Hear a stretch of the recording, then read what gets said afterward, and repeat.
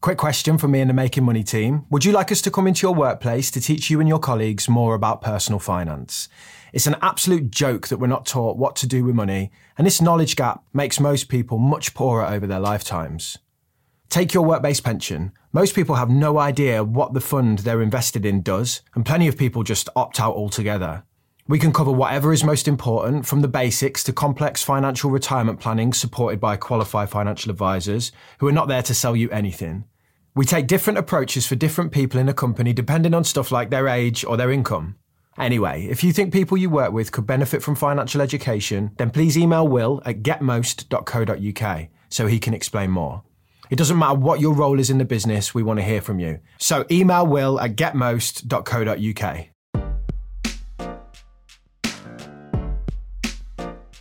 Welcome to our mini festive episodes. We're taking a little break from what we usually do to answer some of your amazing questions.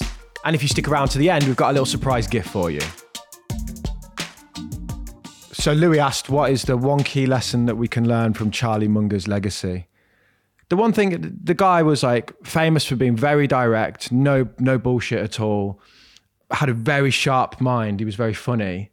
But the one thing that I took from him, I guess, was there's one thing he said where he was like, in relation to inflation, he said, I'm optimistic about the future and I'm 98. So you should be able to handle a little bit of inflation in your life. And I think what he was saying, he was, I'm nearly dead and I'm still optimistic about the future. And it's that always optimistic, always like real about the situation that's in front of you. Nothing's ever the end of the world unless it's crypto, which he didn't like. That's what I've taken away from him. His no BS simple approach of describing quite complicated topics and his always being optimistic even at the end of his life. There's a saying that goes, Andrew Craig said it actually, didn't he? Pessimists sound smart, optimists make money. Well, I'm the most optimistic guy on the show, so. And you're making money at the minute. Yeah, you're doing well, aren't you?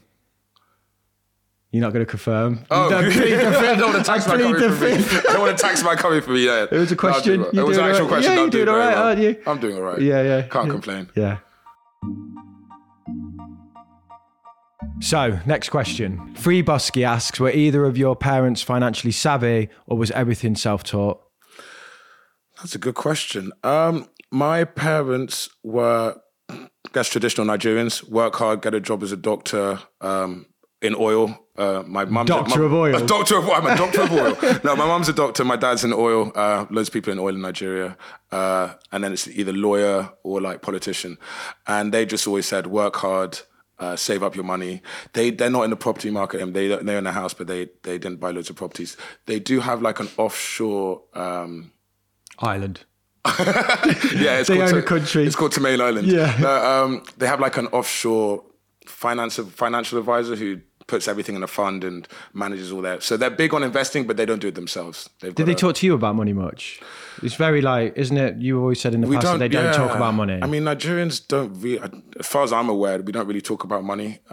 We do display it sometimes with like lavish cars or like, jewelry or whatever, but it's not really something you talk about. It's a bit crude. So you just kind of work hard and work hard and save your money. Yeah. Yeah. So my dad was an absolute mess with money, but he wasn't in my life. I was raised by my mom as a single parent and my dad passed away when I was young, but he was a car crash. There was nothing to be learnt from his approach to money at all. And then my mom, she was a really good influence, but her sphere of money is born out of being a single parent raising a child. And while I think that was easier in the past than it is today financially, it was all like budgeting and running a spreadsheet and things like that. So I had that kind of grounding, but there was never anything from investment or anything like that. And I think that's why I got into a bit of a mess in my 20s and I had to self-learn. So yeah, my mum taught me good money habits in terms of budgeting, but nothing around the investment side. And I think like what's really important that my parents instilled me at a young age was like, do work experience. So like every summer from like the age of 13, they like had me working for a law firm, like working in different industries, different businesses so that my CV was like solid. So I guess they didn't really teach me much about investments, but they said, make sure you've got a solid CV, you've got a lot of experience, make some money, and then you can worry about what to do with it when you have the money. So it was always about work ethic and knowing the value of money. That's what was important. Yeah, I think like parents are the platform that the kids kind of are like pushed off, and my mum walked so I could run. Do you know what I mean? In that sense, like she did the hard stuff of like raising me and she could have easily slipped into, you know, poverty and such, but she made sure there was like a stable home and that I got a good education, that I had everything I needed. And, you know, I've now been in my later life been able to invest and thrive all because of that work, I think. Yeah. So, you know, it might not be that she didn't teach me anything, but I wouldn't be able to do what I did if she didn't do what she did. And in the same way with your parents, it's like, they laid the foundations. Yeah, they laid the foundation. So you might not learn much from your parents, but you might learn what you're learning today because of the sacrifices and the things that they did. Yeah. And then I turn around and I'm like, Dad, I'm into crypto. And he's like, what are you doing? I've wasted my whole life. Why are you still living in this house? You got your own little flat thing going on in the house. They give me a little wing in the house. Yeah, he's got his own door because he rolls in. For the record, I don't actually live with my parents, but I do have a bed there. It's a Nigerian thing. You got to, like, no matter how old you get, you can always go back to your parents' house, which is something that, like, you don't really see in English culture. Yeah. They're like, get out. You're 16, you're 18, go sort your life out. But like, I've had uncles who like went back to live with my grandparents in Nigeria when they were like in their 40s. We should for like a while. We should normalize living with parents again, I think, because within like Western culture or within the UK, it's almost like you're a failure if you live with your parents, but actually it's really good for setting yourself up financially. Exactly. Yeah, and there's certain cultures where it's not like that at all, is it? Like you say, maybe in Nigeria. I know Poland, people live with their parents a lot longer and stuff, and it allows you to... I mean, that's how I spent the last like few years before. And then you've got good financial you can travel, footing. you can save up, you can travel. You don't have any rent to pay. Rent is pretty much everyone's biggest expense, isn't it? So, or like it's your main expense. Depends on how you structure your income. But like, if you don't have to worry about rent, it gives you so much freedom. Yeah, it's like if you live with your parents, you're a failure. But if you're in loads of debt up to your eyeballs, barely affording your rent, then you're a success. You got no heating, you got the 6 hoodies on when you go to bed. But at least you don't live at home. Next question. So Byron asks, what are the true risks with doing nothing with your money? Good question. So when you say do nothing, what I think it means to just leave it in your bank account. So let's just assume nothing in this means collecting it in a bank account that doesn't really have any interest rate. That is about one of the riskiest things you could do with money, because you're guaranteeing that money will go backwards by whatever the rate of inflation is. So traditionally, let's say 2%, but in the last year, let's say we've touched 10%. If you've got £1,000 in there, that money's going backwards by spending power wise of £100 in that year. So that is a very definite risk. If you want to talk bigger than that, the risk is that your spending power will not keep up with inflation long term. And even though you're saving, you'll get to a point where you've saved your whole life and you've just got this pot of cash that doesn't do much for you. So in 30 years at an inflation rate of 2-3%, we'll need about 70k to buy what 30k does today. So, you know, he might save and actually never get anywhere. The main reason we invest in the market is to produce a return that's above inflation so that our spending power continues to grow, or at least keep up. By doing nothing, you're resigning yourself to the fact that you're not going to keep up with inflation. How much did you say you need to retire?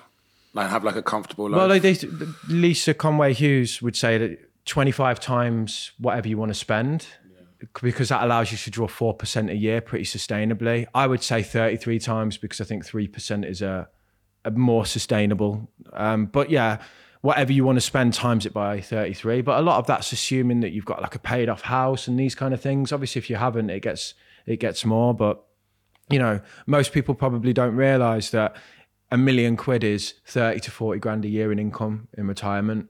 And most people will probably say that's not that much. But if I gave them £1 million, they'd be like, "Oh, I'm done." Do you know what I mean? I'm not working I'm not working anymore. And then a few years later, they'd be like, "Oh, I do need to work again." Yeah. By the time we're like 60, 70, we'll probably be talking about the fact that £1 million home in London is cheap. Do you know what I mean? Because inflation will just keep pushing the goalpost in that sense. But yeah, if you're not taking risk with money long term, you're not exposing it to the market and things like this, you're guaranteeing that money's going backwards spending power wise. So Damo, tell me, what's all this Christmas gift malarkey you're talking about? There we go. Books. I'm going to get underwear for Christmas. Unlucky. No, so this is a collection of all of the books from the guests that we've had on from previous episodes and some that haven't been on yet that we've already recorded. And we're going to give someone a chance to win them. There's some great ones in here. So there's Deborah Meaden's book. It's actually signed by Deborah Meaden, I think, if I'm right. Yep, signed there. That's a great one. How to Own the World by Andrew Craig, probably one of the best personal finance books ever written. Follow the Money by Paul Johnson. This is a great book, great episode. But yeah, there's a load here, and we want to give them all away to one lucky winner. So how does that lucky winner get a hold of these books, get a chance to find them? So you click the link in the description below and just sign up using your email, and we'll pick one person out of there and we'll post them to them. Merry Christmas, you filthy animals.